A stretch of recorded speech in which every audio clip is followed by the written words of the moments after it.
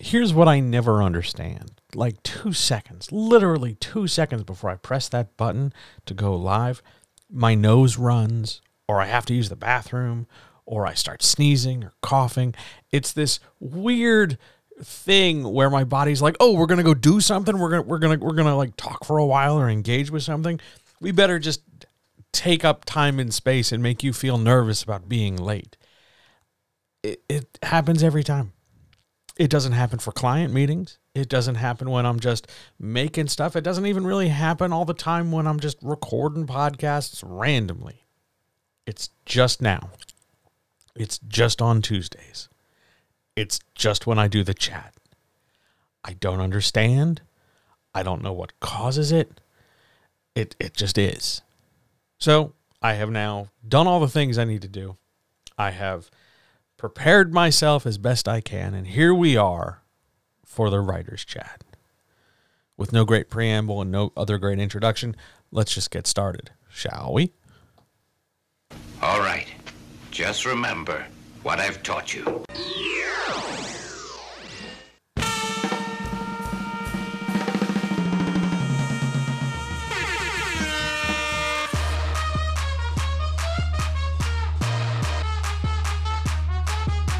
The fuck is that?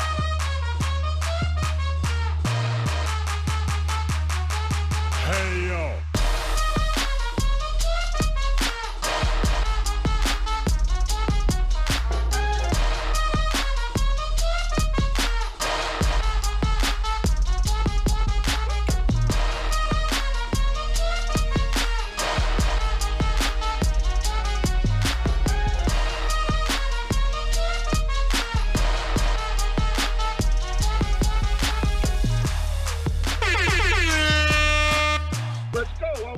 All right. Here we are. So, hello, everybody. Hi, and welcome to the Writer's Chat for November the 7th. Ladies and gentlemen, guys, gals, non-binary pals, friends, writers, makers, planners, dance enthusiasts, hat wearers, anybody who can appreciate nachos, like a really good plate of nachos, people who are willing to learn how to pronounce words by watching YouTube videos, handkerchief makers, anybody who remembers to do a thing at the store while they're supposed to be there, remembering, oh, wait, one more item.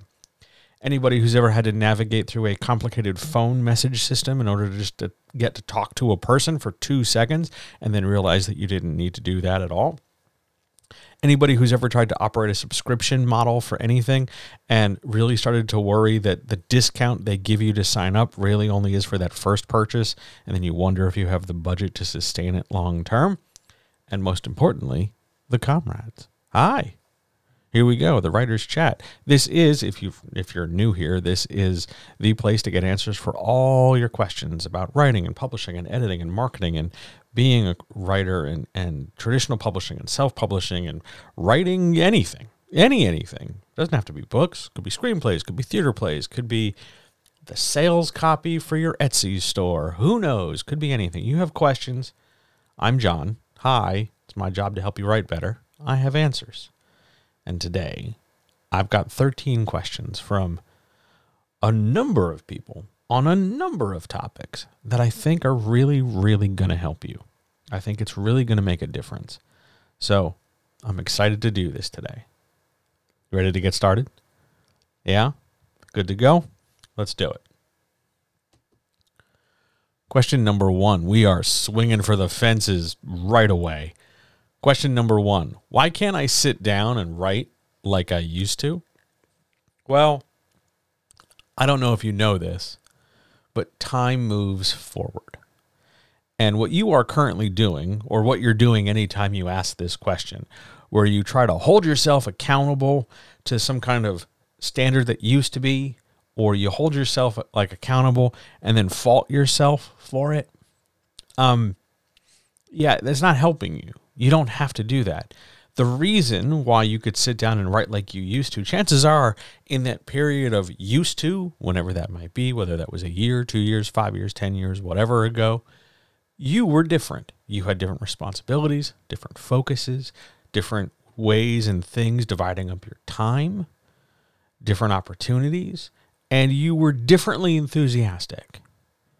Maybe you didn't know as much. Maybe you were just over eager. Maybe you just didn't care. Maybe you were blowing off this, that, or the other thing so that you could write. I don't know. But you wrote in these great giant bursts, or you wrote in these long, consistent periods every Saturday, every other Tuesday, whatever it might be. And you felt really good because you were being productive. And that's fine. It's good that you were being productive. That's important. But now, well, time moves forward. You're not the same person anymore. Maybe you've had some stress in your life. Maybe you've had some real setbacks in your life. Maybe you've had some real good opportunities. We always talk about this negatively, but it's also possible that just good stuff happened. Maybe you got married. Maybe you got engaged. Maybe you had a baby. Maybe you got a new job. Maybe you relocated to a different place. Maybe you decided to write a different thing. Maybe you got hired to write a different thing. Loads of different situations can come up to change our time and change our perspective and change our experience. And all of those things can in turn sort of ripple outward and change the way we perceive our own writing. Because if you go back, right, let's ignore just for a minute. Let's just put the time stuff to the side. If you go back and look at your writing now, here's how you wrote today or last week versus here's how I wrote 2 years ago. 3 years ago, whenever it is the used to period is your writing any better? Have you improved? Have you ever stopped to think that maybe one of the reasons why you were able to just sit down and write is because you didn't really know what you were doing and you were just kind of slapping everything together and whatever, it's fine, because you didn't know any better. And that doesn't mean that gaining knowledge makes you worse. It doesn't mean that, it's better when we're ignorant. It's better when we don't care. It's just that when we don't have the same focus, when we don't have the same access to time, when we're busier, when we're older, when we're tired, when we're stressed, of course it's not going to be like the way it was. Of course not. The thing to remember in this situation, when you feel this feeling, when you get frustrated, when you get angry at yourself, that, oh my God, I used to be able to do this. Why the hell can't I do it anymore? You're not at fault. You're not committing a crime. You're not breaking a rule. It's just how things go. Sometimes you write a lot well and quickly. Sometimes you write a lot quickly and it's garbage. Other times you just plug along. And all those factors, all those non-you things, whether it's, time or money or space, or if it's a you thing, it's how you think and how you feel and how you're stressed and how you got to put stuff to the side and how it was easier before because you weren't sweating this or you weren't constantly doing that. That's not your fault. It's not trying to ruin your writing. It's not like you always have to do it at this ideal maximum of maximum time and maximum minutes and maximum words. Because while that is utopic, that is an ideal thing, it is an unrealistic thing. And it is unrealistic for you to expect maximum fill in the blank with minimum time. And that's, again, not your fault. You don't only have to do writing a certain way. You don't only have to produce it at a certain time. You don't only have to produce it at a certain rate. Your writing comes and goes. The time comes and goes. Your focus comes and goes. None of that's your fault. None of that's a problem. But you can't sit down and try to do it like you used to because you're holding yourself to an unrealistic standard, an unreachable standard. For any number of reasons. Maybe you're up in your head too much now. Maybe you just don't have the time. Maybe both. You can poke some of this stuff with a stick. You can sit down. You can get coaching to talk about what's in your head, how to let go of some of those expectations. You can take a look at how you're organizing your free time to see if that'll affect your writing schedule. But you can't hold yourself now to the way you used to do things in the past. It's not going to help you. It's not going to help you get where you want to go. Please make an effort to stop. On we go, though, to question 2. What is something you learned as a coach this week? I had a really good week. I had a really strong week since we spoke last. I had some fantastic meetings with some just amazing people producing just incredible stuff. Now, that said, there are some people who are to put it mildly, on the struggle bus. They are most definitely having some hardship. They are most definitely having some trouble for lots of different reasons. They're not feeling well. They're overwhelmed at work. They're putting too much pressure on themselves. Lots of different stuff like that. But something I learned this week as a coach is that sometimes when I got to talk to somebody about a problem they're having, I end up talking to myself, and they just happen to be next to me, or they happen to be on the other side of the Zoom call or something. Because if you come to me with a particular problem, let's say, I don't know, holding yourself to an unreasonable standard, that is something I have struggled with. That is something I continue to struggle with. That is something I will struggle with probably until whatever my last day on this planet is.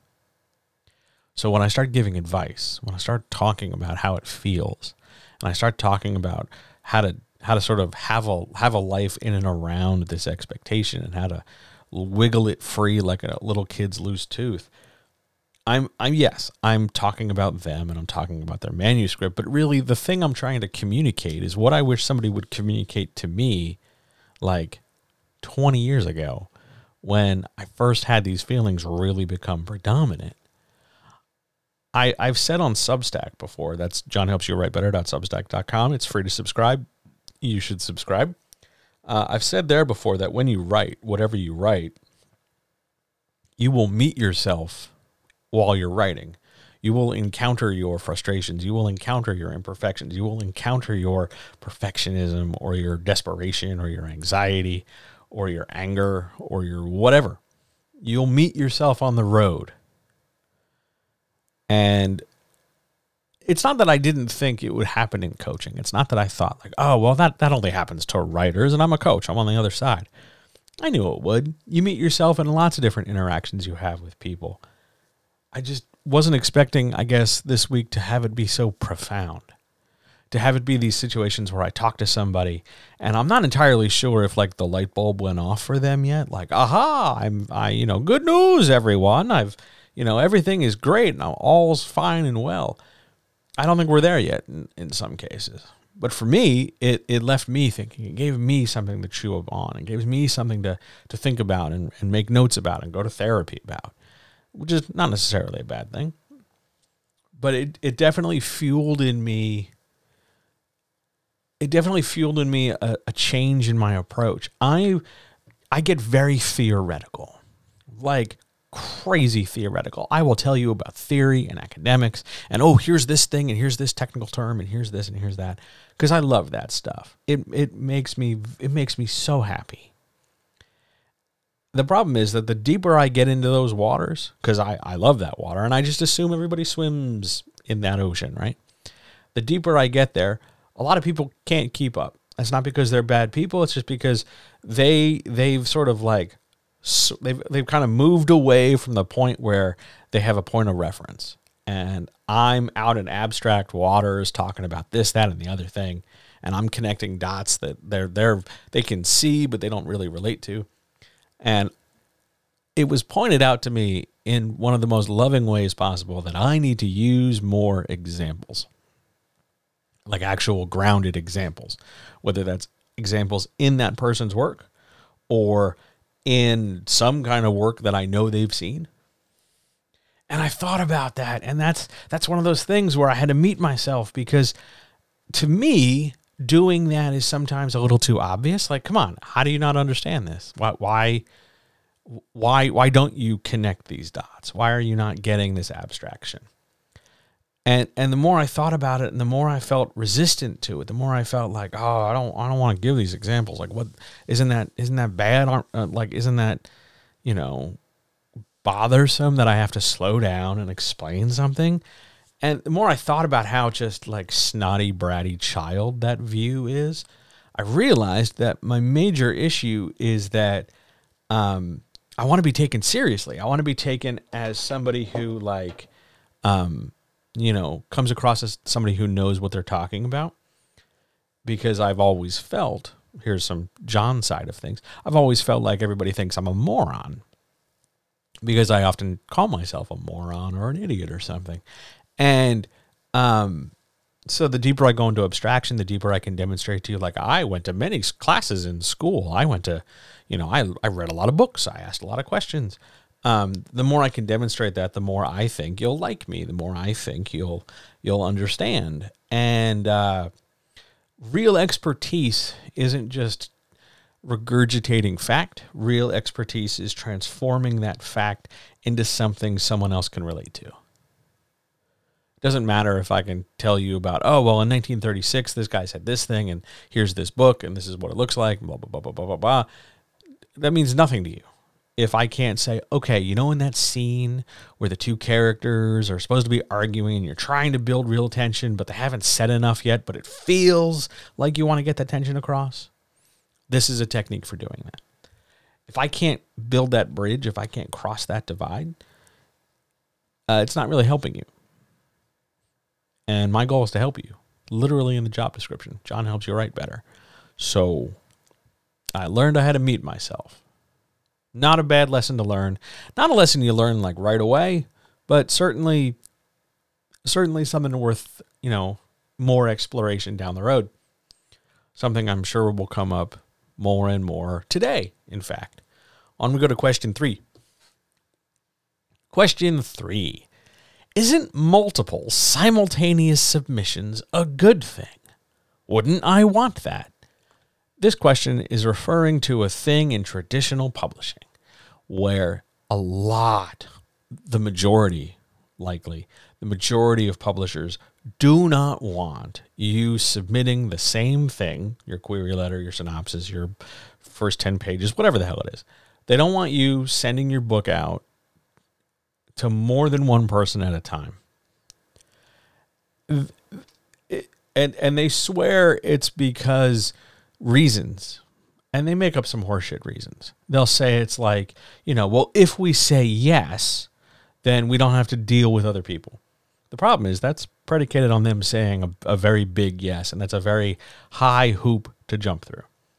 The other thing they'll say is, well, you don't want multiple people like overlapping in them possibly wanting your stuff, because publishers are selfish. The truth of it is they don't want multiple submissions because you might have options then. And if you have options, you might not pick them. You might go with company number 2 or publisher number 4 or go over there to publisher number 6. Let's assume they all say yes. And then all of a sudden, you have authority, you have control, you have some leverage, because you can turn to publisher 2 and go, hey, publisher 3 is offering me this. Maybe I should just go over there.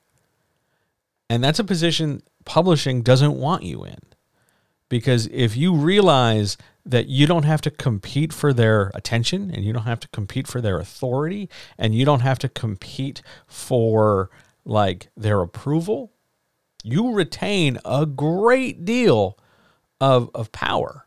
And they don't want that, because then all of a sudden company number 1 has to, crack open the piggy bank to try to figure out how to keep you from going to company number 2. And we've talked about this a billion times. Publishers do not like spending money.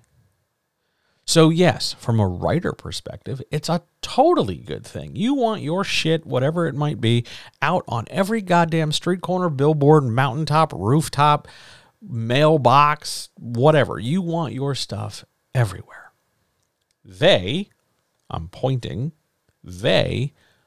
want that, because that makes their system not work. And you, even though you're going to probably tell me no, you're bigger and you're better and you're more powerful and you're more capable and you deserve better than their system. This kind of thinking is usually the stuff that gets me some hate mail, because somebody somewhere is going to hear that and go, well, traditional publishing, blah, blah, blah, blah, blah. They say something to the effect of traditional publishing is a system that's been in place forever. So was slavery. That didn't make that right either. So maybe it's time for us to question some systems. things. Maybe it's time to poke a few masters with a few sticks. Maybe it's time to consider that the way we do things now is not the same way we used to do things before, and all of a sudden we're back to that first question of holding ourselves to an unreasonable expectation and just hoping we can do better to match the past. But time moves forward. So maybe, just maybe, we could lighten the fuck up about submissions and help empower people to get books on shelves, if that's really what the publishers want. But that's a different question for a different day. On we go. I see people are here. Hi, everybody. Hello, chat. Hello, YouTube in the future. Hello, podcast people. I don't shout out the podcast people enough. You guys are awesome. Hi, everybody. Are there any questions from anybody who's here who needs some help with something? Otherwise, I'm just going to sit here and drink a ton of water.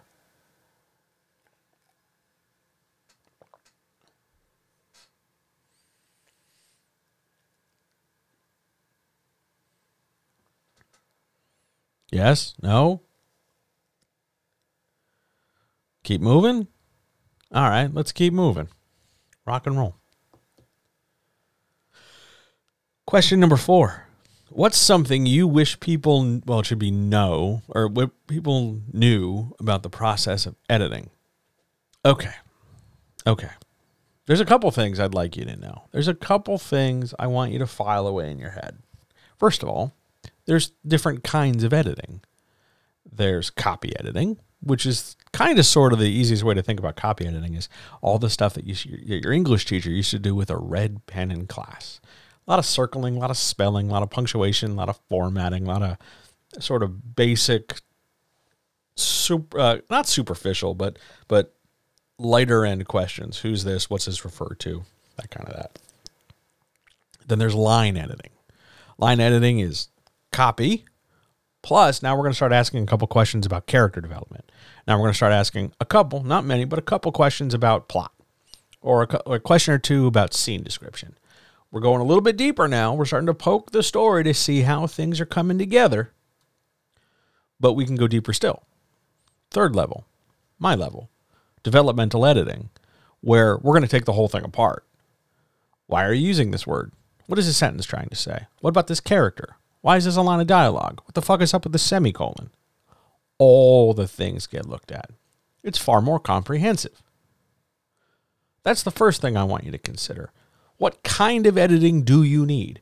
Do you need somebody just to kind of look at this thing and maybe question it a little and kind of poke it with a visual framing stick? Oh, well, your paragraphs are this way and this, that, and the other. It looks this way. It's ready to go out the door. We just need to polish it up a little bit. Try a copy edit.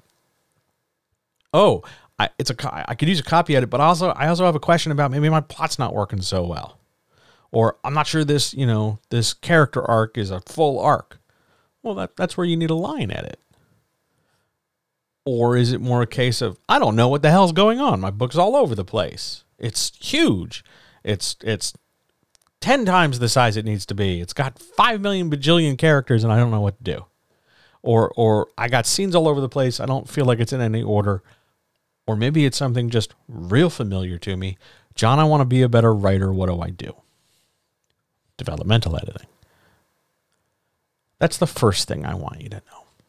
The second thing I want you to know, and this is where maybe, I'm going to watch my view numbers dip.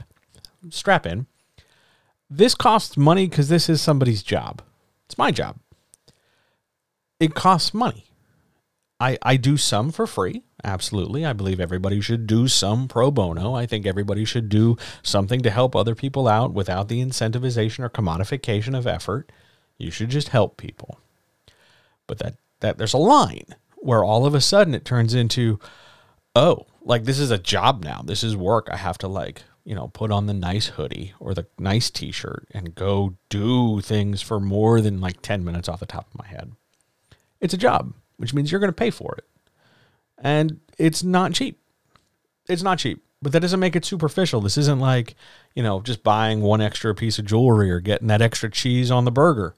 This is what you would pay a a professional person who was doing you a service. Like, you're going to pay your plumber, or you're going to pay your electrician, or you're going to pay the guy who putting the roof on the house, or the car mechanic. Sure, you could, if you sat down with YouTube and a couple hand tools, do these jobs yourself. Sure, you could. You might even do them really well. Who knows? But a lot of people can't, or don't want to, or are overwhelmed by it. And that's fine. But please understand that if you're going to bring somebody in to help you, there will be an invoice attached to that. And those numbers are not insignificant in some cases. Now, people have payment plans. We can break things up. We can do it in pieces. There's lots of flexibility there, but you should know that going in. This is not a case of just, why isn't it easier? Why isn't it faster? Why isn't it cheaper? We'll talk about cheaper later for sure. But why is it this way? What exactly am I doing here? And editing takes time. At any one point in any day, assuming I'm, upright, kicking and working, I've got multiple clients, multiple projects, multiple things, all taking my time, all taking my attention. And yeah, some projects, even though they're paying gigs, even though they're, long-standing things, some projects take more time than others. And I can't give you an accurate estimate. I mean, I can try my best and go, okay, you're first on my list, so I'm starting with you at 5:30 in the morning. Or you're third on my list, I'm going to get you after I have breakfast at 8:30. Sometimes I can do that, but other times it's just, hey, you're on the list today, and I will get you when I get you. It's not faster. Why isn't it faster? Because I have more things to do now. When it was just me and I was, stealing food and just kind of working myself to death, sure, I'd get your shit done in 2 days. I don't want to do that anymore. It's exhausting. So it takes time. You're going to pay for it. It's not easy. Those are the things I would love people to know. Beyond that, it gets very technical. It's a lot of I use Word. There's a lot of comments. It's a lot of visual data coming back to the reader, which can be overwhelming. And it's never intended to dissuade you from doing it. I'm not trying to carpet bomb your manuscript so that you never want to be a writer again. I know it can look like that, but it's a matter of, hey, I'm trying to do this. I'm trying to point out everything. Usually it's problems. Usually it's some small stuff and some big stuff and some huge stuff and some little stuff and everything in between. But I'm doing that so that we can see that there's stuff to work with. The real problem comes in when I don't leave any comments. Now, that either means everything's fine, or if I just highlight big giant sections and say this scene doesn't work, or I don't know what's going on here, or this is just too much, that's where we get into real problems. Because in big blocks, to put it mildly, something is fucked up. It's a big deal. It's one thing if I just highlight every fifth word and go, you don't need these adverbs. What's up with these commas? And there's a lot of that same thing over and over again. But if I can just highlight big chunks and just say, this isn't working, why is this here? That's a more substantial problem. Don't get overwhelmed by the amount of red on your manuscript. Look at it in terms of, okay, a lot of problems, a lot of stuff going on. How do we get started? How do we work on this? How do I get where I want to go if this is what I've got? That's the best attitude. That's the best climate for people. And I wish more people would come to editing or even coaching with that in mind, as opposed to this kind of strange combative.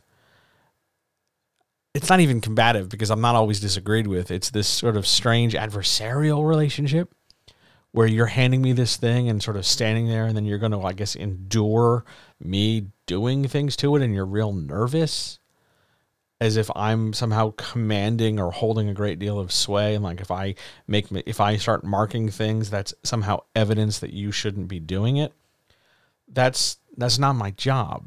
If you, hire a plumber, and the plumber comes to your house with a wrench and starts loosening fittings up and starts taking stuff apart and repairing it, that doesn't mean you should never use the sink again.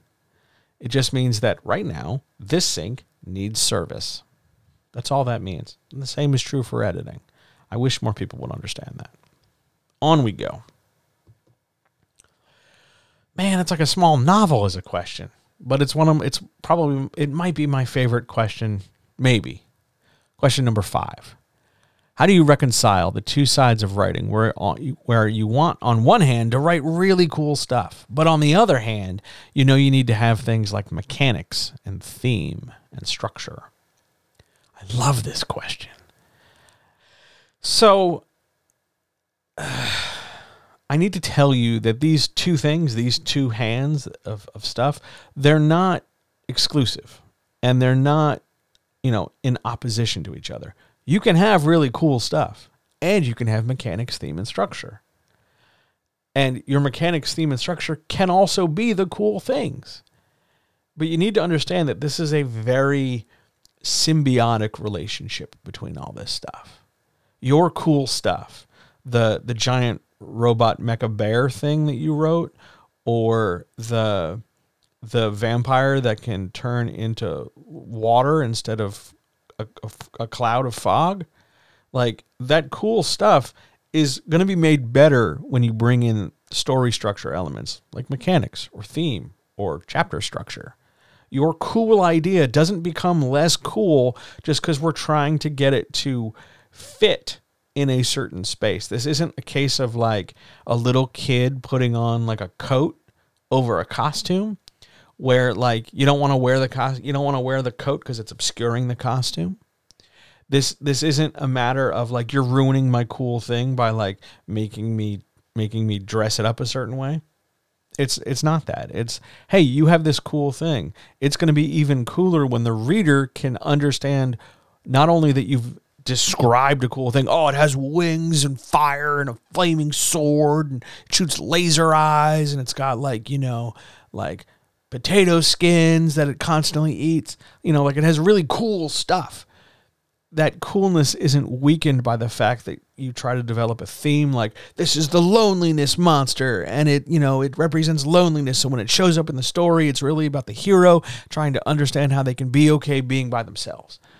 Like when you apply that kind of structure to it, when you apply that kind of thinking to it, your cool monster with the lasers and the beard and the flaming this and the whatever's still cool. Coolness hasn't gone anywhere, but now we're going to turn it into something more than just a cool idea. We're going to weaponize it. We're going to activate it. We're going to do stuff with it.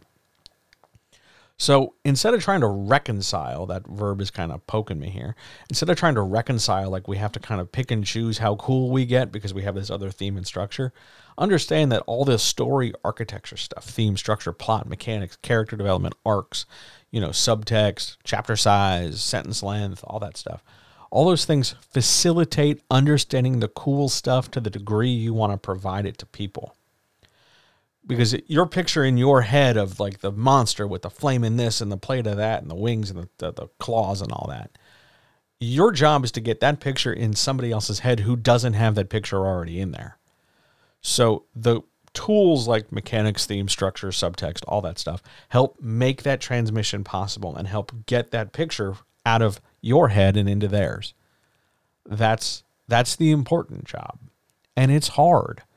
So that's why we write more than one draft. And we hope that, it gets worked on and we improve as we go. Beyond that, cool stuff's cool no matter what. And just like, if we can use a sports metaphor, let's use a sports metaphor. Hitting a home run is really cool. Understanding that you can always hit a home run when the pitch comes in and you're holding the bat at a certain angle and you swing a certain way is also cool. It's just differently cool. That's something we're thinking about.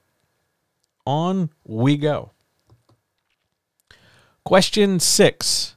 Why isn't every part of the self-publishing process cheaper? I told you we were going to talk about cheapness and cheaperness. Here we go. Well, for one thing, it's a job. All those people you are contracting to go, and I hope you're using contracts, not just like, hey, could you do this thing for me? But all those people you are hiring to do the thing you want them to do, they need to be paid for their labor. because, well, everybody should be paid for their labor because, unfortunately, we live in a society that still prioritizes money because white people, but that's a different discussion for a different day. The point is, you're hiring people. Self-publishing isn't like this weird process where everybody's just kind of hanging out. It's not a commune. Self-publishing just means that instead of a different company, big building somewhere in some big city, managing all the moving parts of the publishing process, you in your house from your desk with your laptop or whatever, you're managing those parts. You're doing exactly the same thing the big company is, only now you're going to do it. So you're going to find the artist. You're going to find the cover designer. You're going to get the editor. You're going to handle the printing. You're going to handle this. You're going to handle the distribution or the upload or the maintenance or whatever.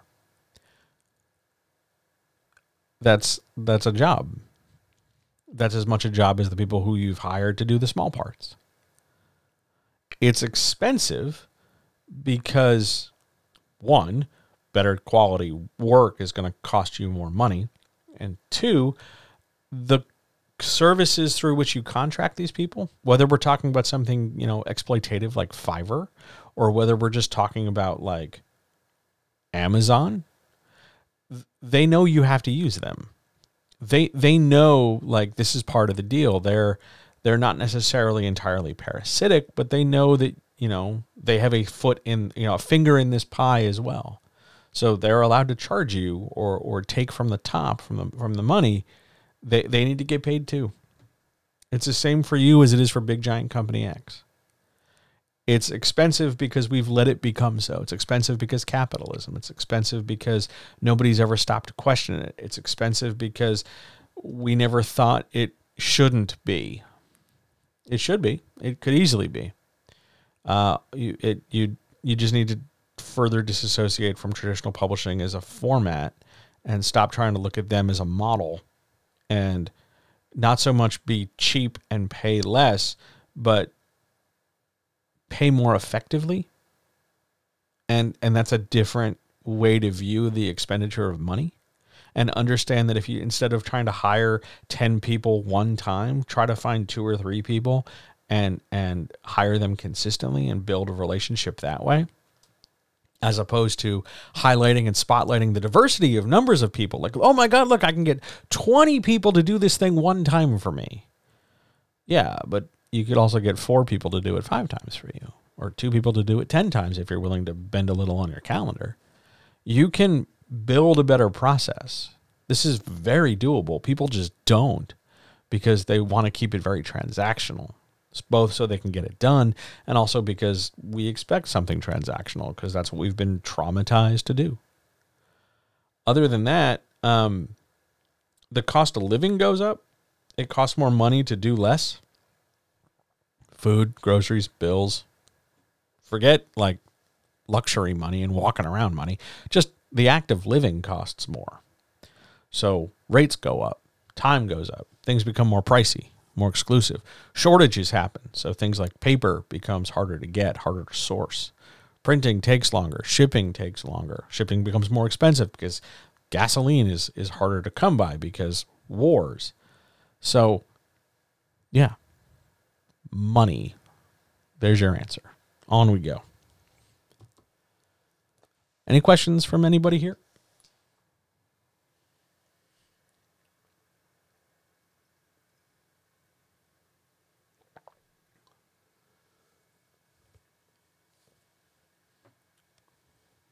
Shall we keep going? All right, let's keep going. Question 7. How do I tell my friend their cover is horrible and that they should demand a better one from their publisher? When this question got posed to me kind of late in the process, my first thought was, can I see the cover?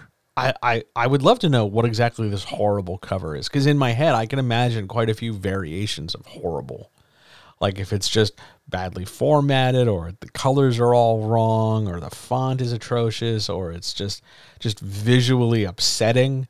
Like, I want to know how horrible this horrible cover is. I think that's a pretty normal thing. But how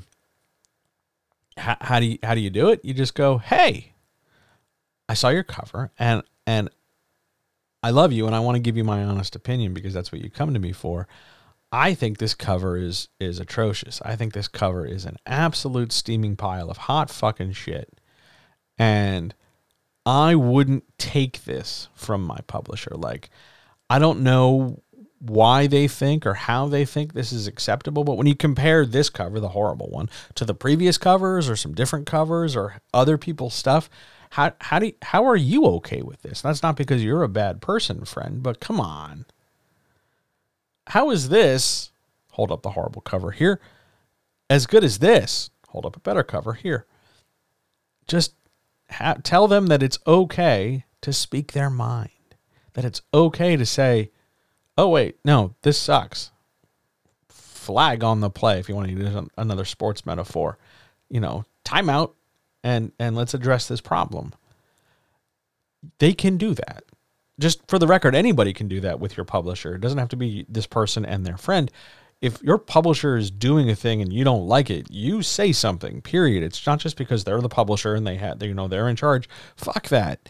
It's the idea that they're putting this cover on your thing, and if this cover and your thing aren't really a good match, it's your responsibility as the creator of that thing, not just to sort of sit and take it, oh, you're right, I got to have this cover because you're the publisher.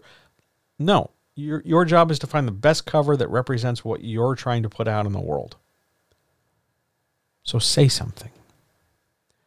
Hey, friend, how does this cover, looking at whatever it might be, how does this cover match what you want? Is this what you want? Or is this what they handed you? Have you thought about, how you would change it? What you would do different? You don't have to step in and say, look, friend, I was thinking about your cover and this is what I would change. Like, don't do it for them. That's shitty. What you want to do instead is, talk about how, they deserve better. And how you think their publisher kind of shafted them on this. And if you can bring up other covers, not necessarily by that publisher, but other covers in genre, you might be more persuasive. I'm assuming, of course, your friend is open to the idea of getting a new cover. If they're not, if they're just kind of like, I've been dealing with this publisher and it's a big giant headache and I just want it over and done with, well, then, yeah, I guess everybody's going to have to deal with a shitty cover. There is also something to be said about whether or not the cover is actually garbage. Maybe it's just you. Maybe you don't like the fact that they put sparkles on it or something. And if that's the case, just get over it. It's just a book cover. They're still your friend. There will be other books. There will be other times, and we can move on. But if the friend is afraid, hesitant to stand up to the publisher, yeah, tell them it's okay to. And if they don't believe you because you're already their friend, tell them me, a guy on the internet, says it's totally fine for them to stand up to their publisher and say, hey, quit giving me shitty covers, do better, go. You're totally allowed to do that. On we go. Question 8. What determines how big, they mean word count, how big a manuscript should be? Is it the genre? Is it the premise of the story? It's a little bit of both. It's in part the genre. Genre is going to carry size expectations. You're writing epic fantasy, so you're expected to have over 100,000 and under 120,000 in most cases. That's the expectation. You're writing a romance novel. The expectation there is between 75 and about 90-ish. Now everybody's going to, flex a little bit, go up and down 2,000 or 3,000 there. The floor is going to be around 70, but 81, 82, 85, 91, 92. You get a little bit of wiggle room there, but that's just the genre expectation. And that's going to do a lot of it, especially in traditional publishing. That's going to do a lot of informing what people can expect and look for in the book. At 80,000 words, they know the story beats are coming in pretty much this order and pretty much at this pace. That's fine. It's not necessarily accurate for your work. But again, we're trying to create a set of expectations so we know more or less what to get into. And when things deviate grossly from those expectations, then we can act or react accordingly. The premise can be suggestive of size as well. Like if you're going to do this big, giant, mega fantasy story with like, there are 10 warring families and you're going to cover one character from each of the 10 as a different point of view character. Yeah, you're setting yourself up for a situation where, you're going to do a lot of writing. That doesn't automatically give you a permission slip. It's not like I'm doing a multiple point of view thing with 5 characters, so I am somehow allowed to do 190,000 words. Doesn't work that way. The structure, the size limits, whether that's size minimums or maximums for manuscripts, exist for a couple different reasons. 1, they do set expectations for readers. 2, it's because giant books are either thought to be overwritten and bloated with stuff, or they're just going to be dense and hard to follow.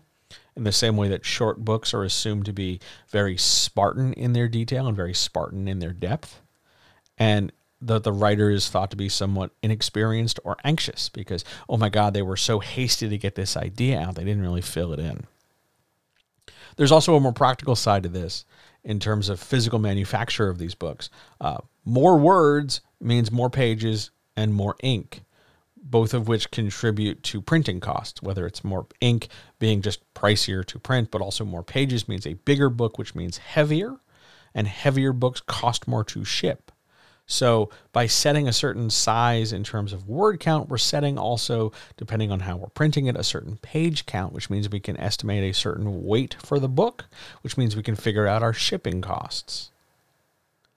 That's how this sort of comes into it. We dress it up with lots of other words like readability and reader interfacing, but it comes down to, on one hand, an economic set of decisions, on another hand, a set of expectations from readers.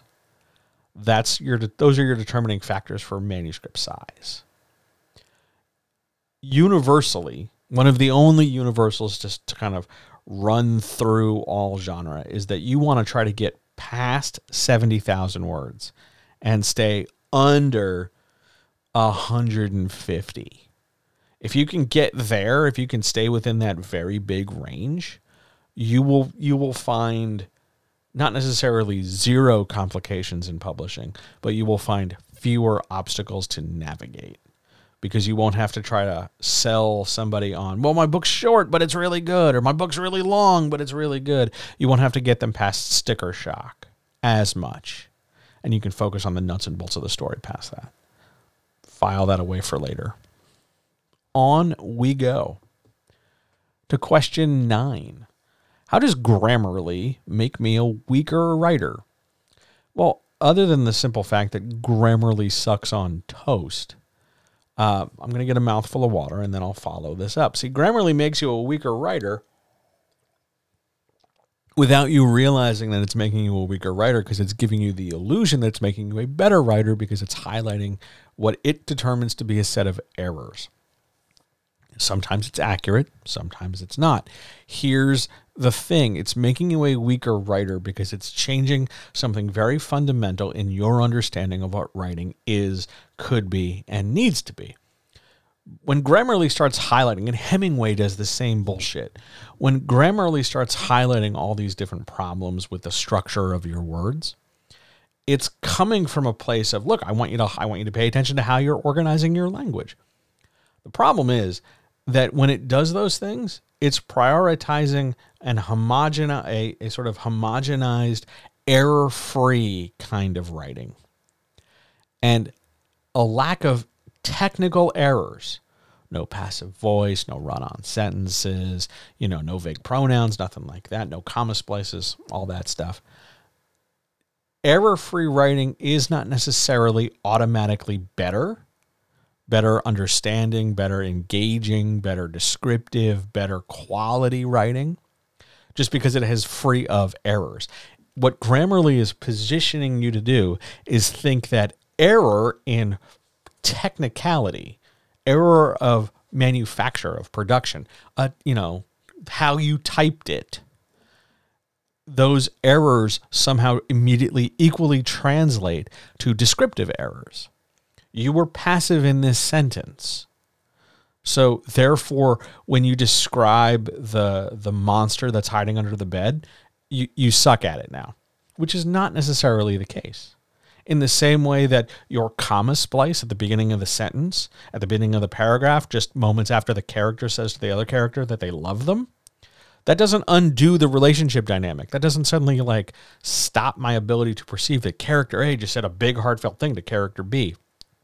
But Grammarly wants you to see, Grammarly wants you to think that the highlighting of your technical errors is what's making you a bad writer. And it is very possible that you are both technically unsound, meaning you're making errors while you're writing, but also narratively unsound or descriptively unsound. So, that doesn't mean you're fucked from both ends. It doesn't mean like everything is ruined. It just means, hey, we have to get you like at least a copy edit in order to get you to understand grammar better. But also we need to talk about your description. And we also need to talk about how you're laying stuff out. Errors of one thing do not mean errors of another. You can be incredibly descriptive, incredibly evocative, really engaging, and not give a dick shit about grammar. You want to be passive? Go be passive. You can pull passive off if you're also willing to really pursue stronger voice, for instance. And Grammarly doesn't do that pretty well. It doesn't manage those things. Grammarly is there to give you the illusion of those things by correcting production error. Which, first of all, you're taking a job away from an editor. How dare you? And second of all, we don't read books to see if they're error-free. We do that with widgets. We do that with vehicles. We do that for material product that serve like a non-creative, non-artistic function. We want to make sure that when we press the button on the microwave, it does the microwave job. But error in your book is not necessarily a reflection of what you've intended to do to put a movie in somebody's brain. And one of the worst things like Grammarly and Hemingway and a rating system for books and stars and whatever other bullshit of the week is popular for talking about how good, air quotes, a book is. All of that stuff is making a priority of technical performance of typing or technical performance of understanding the language as opposed to being able to evoke an image. For me, this is a John thing. I'm willing to bend on grammar rules if I can get a good story out of somebody. Because grammar's malleable. And if I have to cheat grammar or be a little passive to get a better picture in your head, fuck it. I'm going to put that good picture in your head. Because at the end of the day, you're not going to remember that I wasn't passive, but you're totally going to remember the picture I put in your head. Also, just in case you were curious, a lot of those assholes who get on like Amazon reviews and start talking about how, this is wrong and here's an error, they're not wrong. Grammarly is not perfect. Grammarly is frequently wrong in terms of, functional passivity. There's a reason to use passive voice or, elaborate metaphor. Hemingway hates, extended sentences, but not everything needs to be highly digestible for business folks. And the fact that, I'm writing at a 6th grade level. Okay, dipstick. Look, Chief, you don't need to write at a 6th grade level. You actually want to aim for an 8th grade level.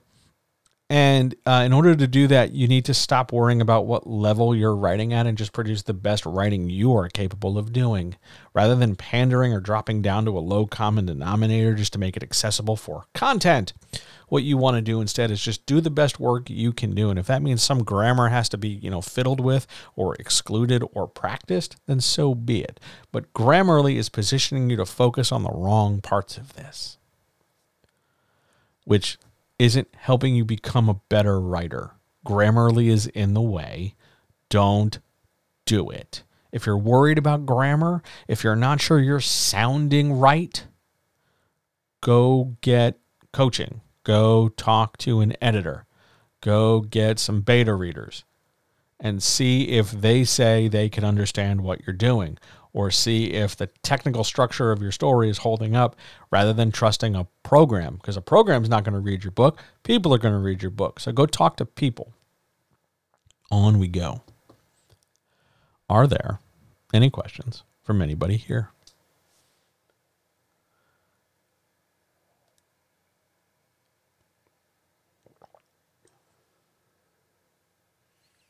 That Grammarly thing really irritates me.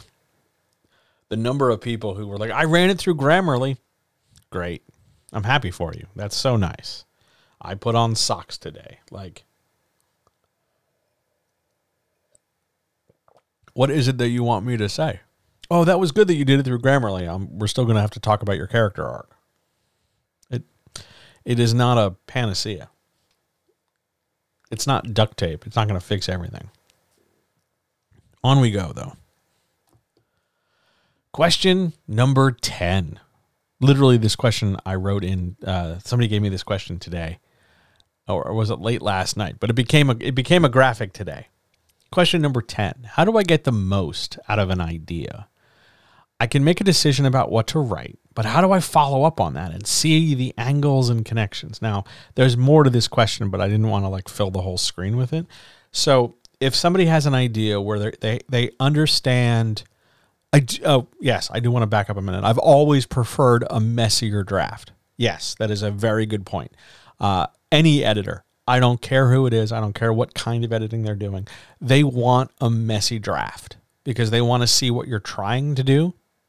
They want to see, I don't want polish, because if you're handing me a polished thing, I'll take your money, but I don't have anything to do. Whereas if you give me something that's clearly not working, I'll be able to help. I'll be able to explain to you why it's not working. Messier is always better during an editing or revising stage. It's kind of like going to the mechanic with your car and say, hey, look, my car's not making this noise anymore. Could you take a look at it? It's not supposed to be making that noise in the first place, but hey, my car's working fine. Just marvel at it. No, messy drafts all day, every day. I'm going to come back over here to question 10. I'm going to repeat question 10. How do I get the most out of an idea? I can make a decision about what to write, but how do I follow up and see all the angles and connections? Now, there's more to this. If you had an idea of the movie Rear Window and the movie Paranormal Activity, how do I see all the angles and connections? Okay, let's use those as our example, because it's a really, really good example. What you want to do after you make some decisions about what you're going to write is you're going to want to figure out what it is the thing is. So we're going to take Rear Window and we're going to break Rear Window down. The depth you want to break Rear Window down depends on what kind of person you are. I'm very crunchy, so I will break this shit way, way, way down into much smaller pieces than most folks. And that's fine. Most people can just get by kind of breaking it down into more or less a feel document. When I think about this movie, when I think about this book, when I think about this idea, when I think about this fill in the blank thing, here's the stuff that comes to mind. Some of that's going to be specific. I think about Jimmy Stewart in a wheelchair. Some of it's going to be abstract. It feels claustrophobic. It feels tense. Some of that's going to be just, color palette. It's an older film, so it's got that weird saturated brown thing going on. Or it's a Hitchcock movie, and there's an expectation that Hitchcock means horror and suspense. You just start making a list. Just start making a list. Get those characters in there, get that theme in there, talk about how it makes you feel, talk about, if you're picturing objects in your head, like I see a scene where a guy in a wheelchair is rolling his way backwards away from somebody. Put it on there. Make a list. Get everything out of your head as much as you can. It doesn't need to be perfect, doesn't need to be permanent. It's just a starting point. And then do it again for the other parts. So in our case, Rear Window.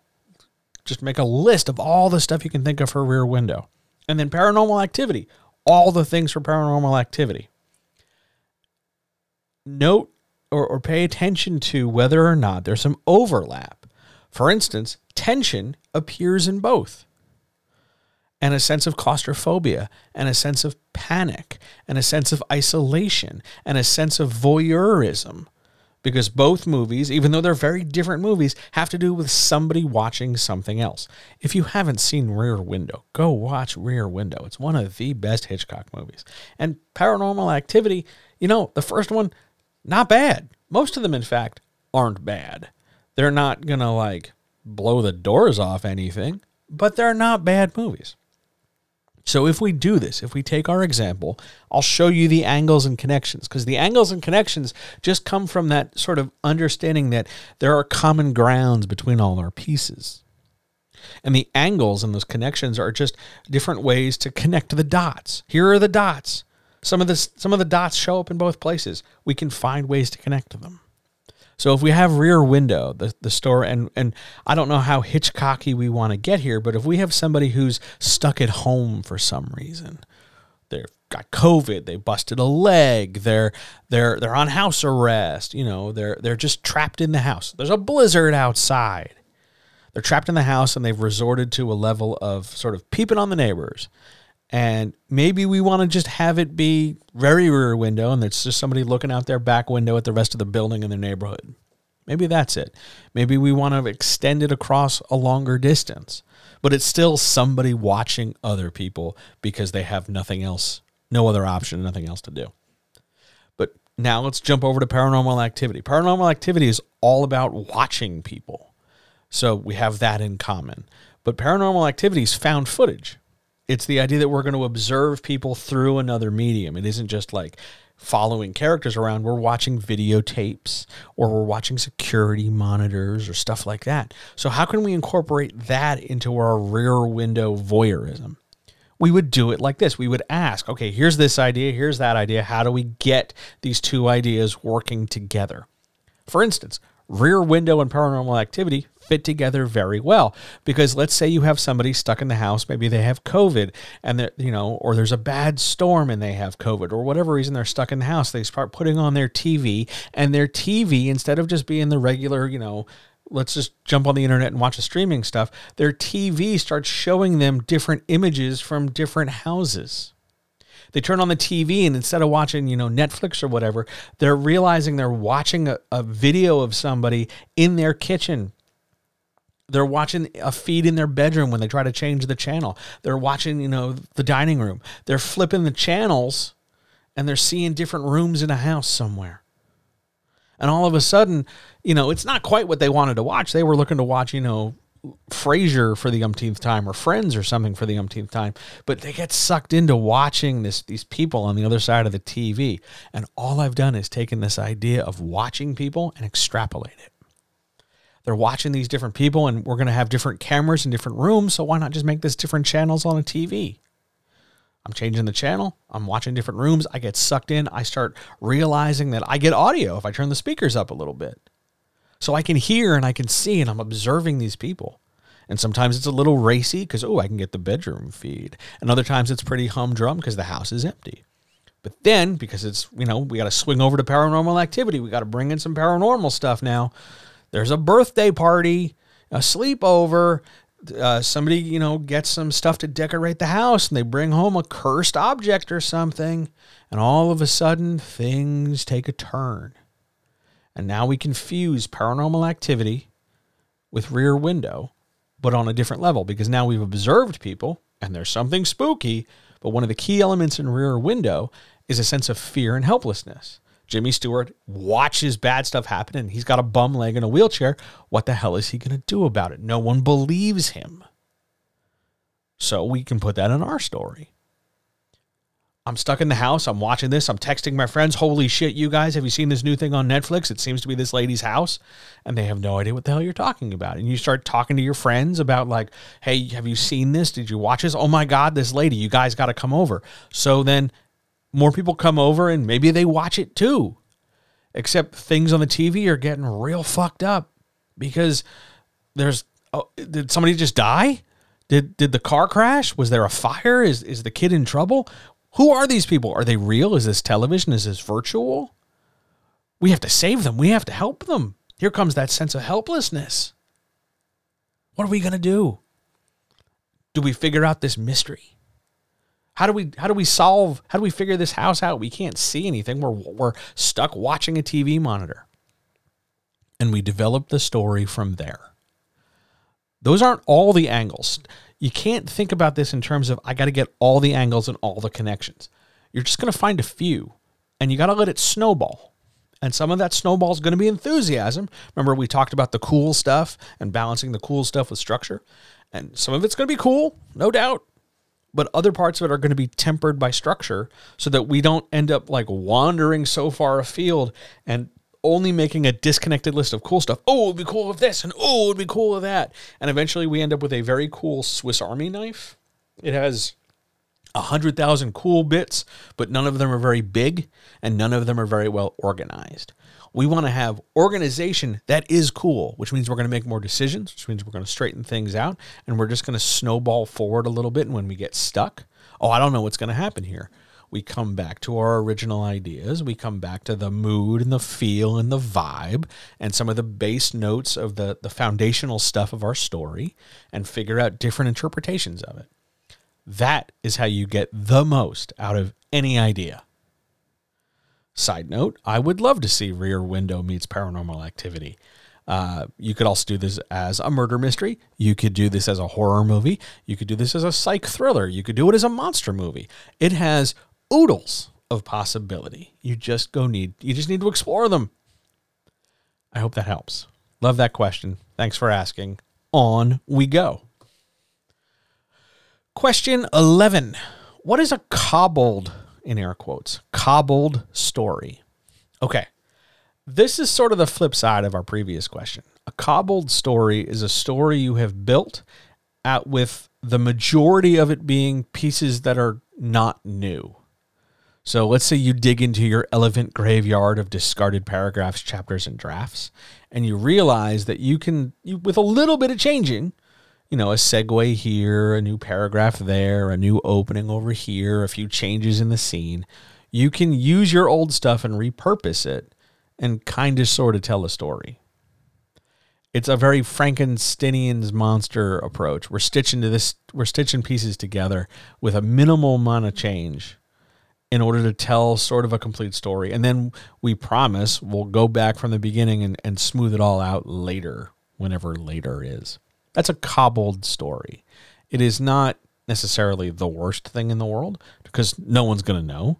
And it's not the best thing in the world because if you scrapped some of these pieces, you probably scrapped them for a reason.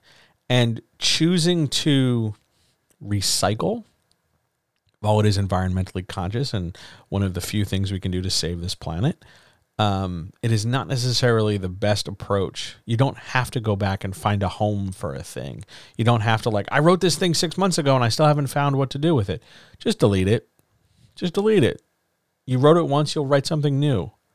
You don't have to find a home for every wayward piece of creation. Cobbled stories are just built out of pieces you've already got. That's all. On we go. Question 12. What's a bread and butter writer? This is an older term that I've seen make a comeback on TikTok. I'm not sure how TikTok found out about it. It's not some great profound secret. It's just really old. Bread and butter writers are writers who write for a living and place a premium on production rather than quality. And I don't mean they're writing garbage on purpose. It's just that they don't have time. They're not completely lacking care, but given a choice between getting the thing done and getting it out the door versus I'm going to spend years and years hammering, the hell out of one thing, they aim to get more stuff out the door. It might not be a great profound effort for them after a while. Let's go churn out 35 books in a series, within 2 months of each other. A bread and butter writer writes for their living in a way that is very plain. It's polished to a degree in the sense that it's bread and butter, but it's not exactly like big, high, fancy, oh my God, we're going to knock the doors off of the establishment. I'm going to revolutionize the genre. I'm going to introduce you to some depth of craft. It's just, I'm just cranking stuff out, man. I write for a living. I write books. I'm brute forcing a career And occasionally you find a bread and butter writer who is profoundly unwilling to pursue craft. But most of the time, craft and technique and polish and the artsiness of it become a secondary consideration because they're out there just, chasing that green, man. They're just out here looking for, how can I get this thing out quickly and sell it? How can I do the next thing quickly and sell it? And they're not existentially opposed to me. It's not like bread and butter writers are my mortal nemesis. It's that it's a path that lures a lot of people astray. People want to write, they want to sell, they want to have that career in terms of high sales or long-term like shelf life. And they want to make art. They want to produce things that have talent and skill and all this stuff. But so often they're at odds.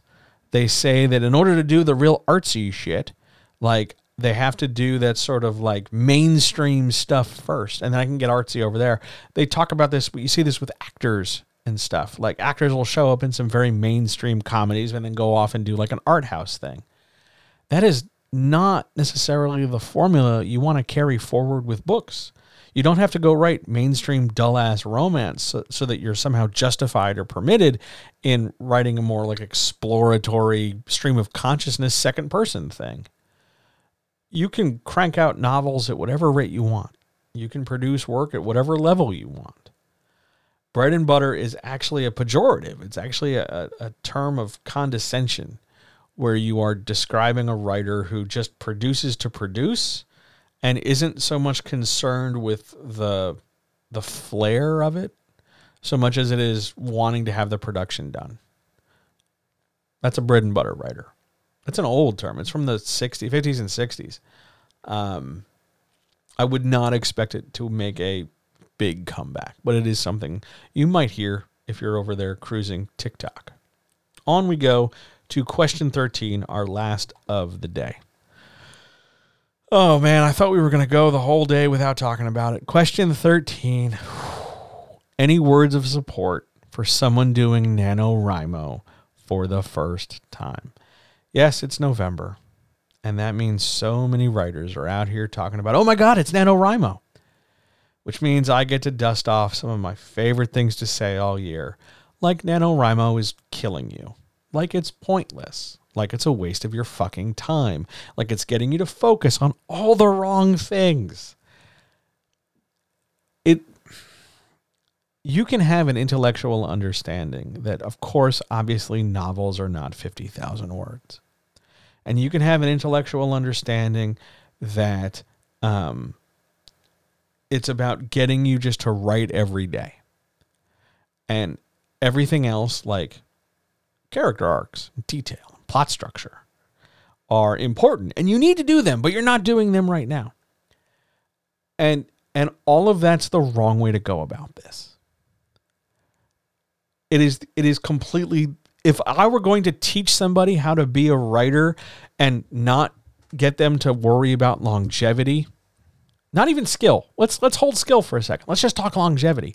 If I were looking to turn somebody who wanted to be a writer into somebody incapable of having longevity at a serious level, who was just a really consistent, I show up and I write, but I don't really improve my writing, I would have them do Nano. I would have them do Camp Nano. I would have them do Summer Nano. I'd have them do fucking Nano on the Moon. Whatever nanos there are, I'd have them do them, because NaNoWriMo teaches you one thing.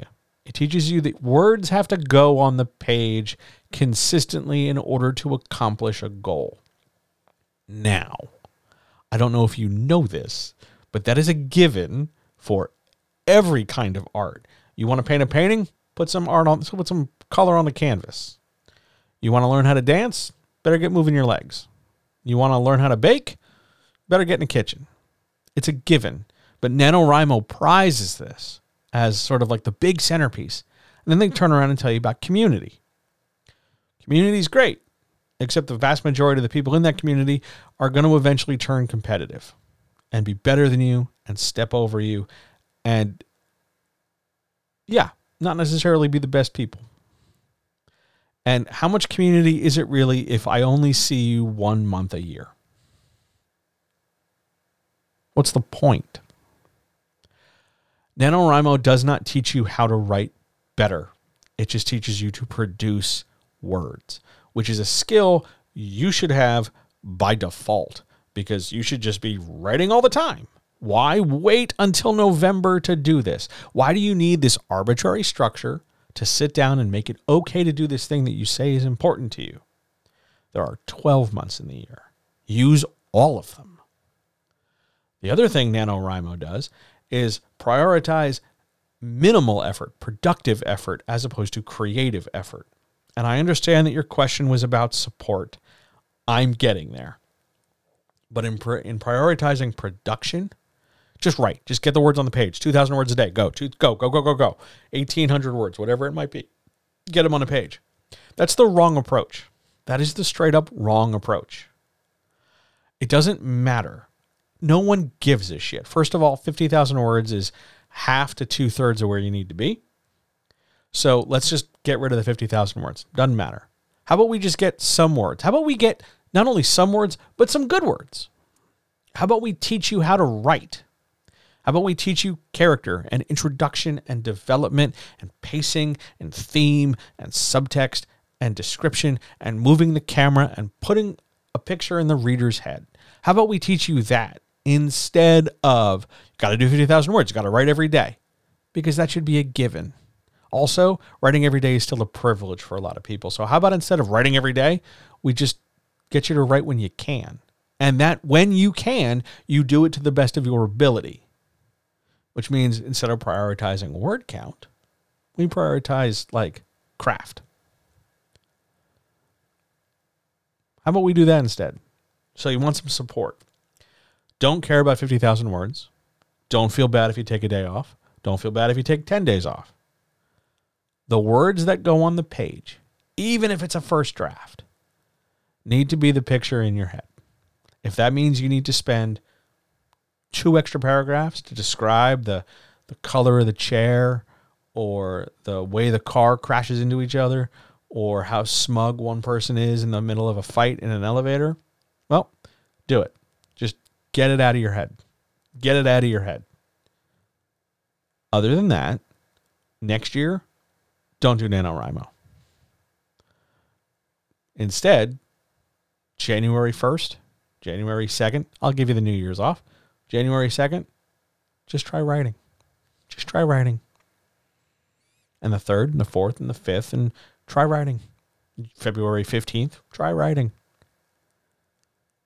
Your writing should not be bound to a calendar. And I know that's like commodification heresy, but I don't give a shit. Your writing is your expression to this world. Your writing is your lens of your understanding and your experience and your creativity outward. Trying to, box that up into a certain number of words per day for a certain number of days renders that creativity, that output, that want, that art, it renders it into, at best, a product, a box, like cereal, like cornflakes. When you're intending to make somebody part of a balanced, fun breakfast with sugar, they want cornflakes. Doesn't really matter who they is in this example. Just roll with me on this. The point is, NaNoWriMo is teaching you one view of one thing and calling it a day. There's so much more to writing. There's so much more to art. There's so much more to craft and care and improving yourself, meeting yourself, discovering how you would say a thing that far transcends word count, that far transcends, it's day 17. Doesn't matter. It does not matter. No one's going to know the day you wrote which words on which page. And even if they did know, they wouldn't care because they're not tracking your words. They just want that movie in their brain. They just want to imagine the thing they see in front of them and hope that it matches the thing you intend it to. No one cares how long that takes. There's a reason why some people got published like in their 50s and then had a career. That's fine. There's a reason why the gray list exists. So the gray list is a list of screenwriters who are over the age of 40. Yeah. It's not like people are only good at writing in their 20s. And then it's not like Logan's Run where you suddenly reach a certain age and they just sort of like blow you up, or like Judge Dredd where they boot you out into the wilderness. Like it doesn't matter. If you're doing Nano for the first time, I don't want you to care about structure. If you are genuinely doing Nano for the very, very first time and your intention is to be a better writer, like you say that to yourself, what I want you to focus on, I don't care how many days it takes you, I want you to focus on two things. Every time you write a sentence, that sentence has to communicate something to somebody else's brain. It has to give them something to picture, or it has to help describe a thing they've already known to picture. Or it has to give them something to hear or describe something to hear. It has to engage their imagination. Make sure every sentence does that. That doesn't mean sentences need to be short. Doesn't mean sentences need to be long. They can be whatever size. But they've got to communicate that information in a way that puts something in somebody's brain that isn't just, hey, this person is telling me a story. Instead, aim to get the image, the video feed, the 4K IMAX, the Mega 10.1 stereo. Aim to get the sound and the picture in their head.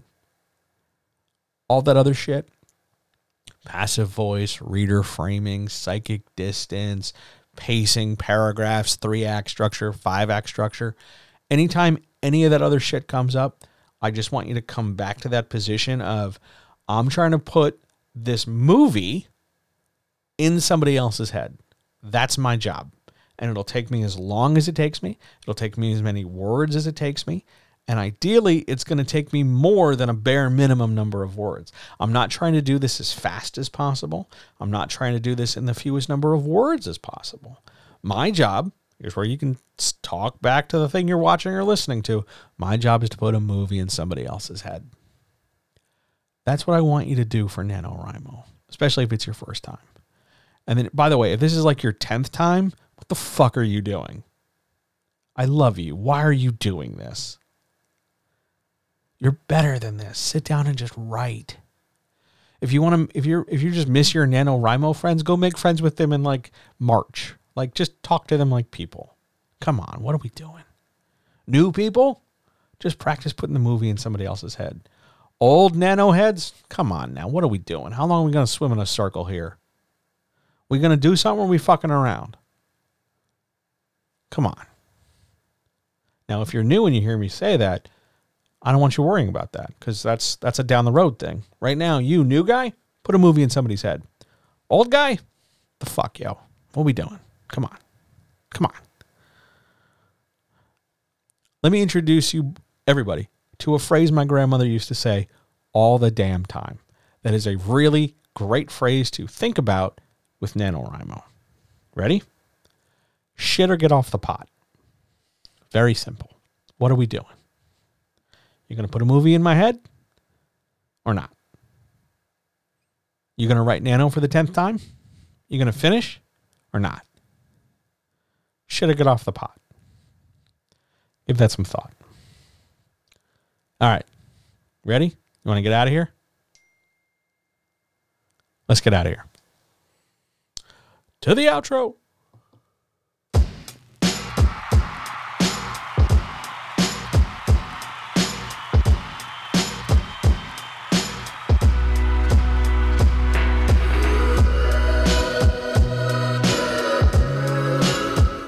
Thank you so much, everybody, for being here. I really appreciate you being here. Thanks for letting me talk about my grandmother. Thanks for letting me talk about Nano. Thanks for letting me talk about Rear Window. I haven't talked about Rear Window in a hot minute. Thank you. Thanks so much. I hope you're having a good day. I hope you're writing. The next time I'm here in your eyes and in your ears, remember that if you're looking for me this week, I'm not here Thursday and Friday of this current week because I'm getting my COVID booster, and I fully expect to be flat on my ass. Beyond that, I will be right back here in your eyes and in your ears all week with podcast. John Helps You Write Better, available wherever you get your pods casted. But I'll be right back here for the Writer's Chat next week, November the 14th at 1 p.m. Eastern, as per usual. Maybe a workshop. We'll see how I feel. Other than that, thanks so much for being here. If you want to help writing better, if you need something more than just a few questions, head over to johnhelpsyourwritebetter.com. Sign up for a free session. I'll be more than happy to talk to you about whatever you want to talk about. And remember, if you're watching this on YouTube, don't forget to like, subscribe, click the bell, do all the YouTube things so that the YouTube monster is satisfied. All power to all people. Let's get out of here. Let's go do some stuff today. All right. Love you. Talk soon. See ya.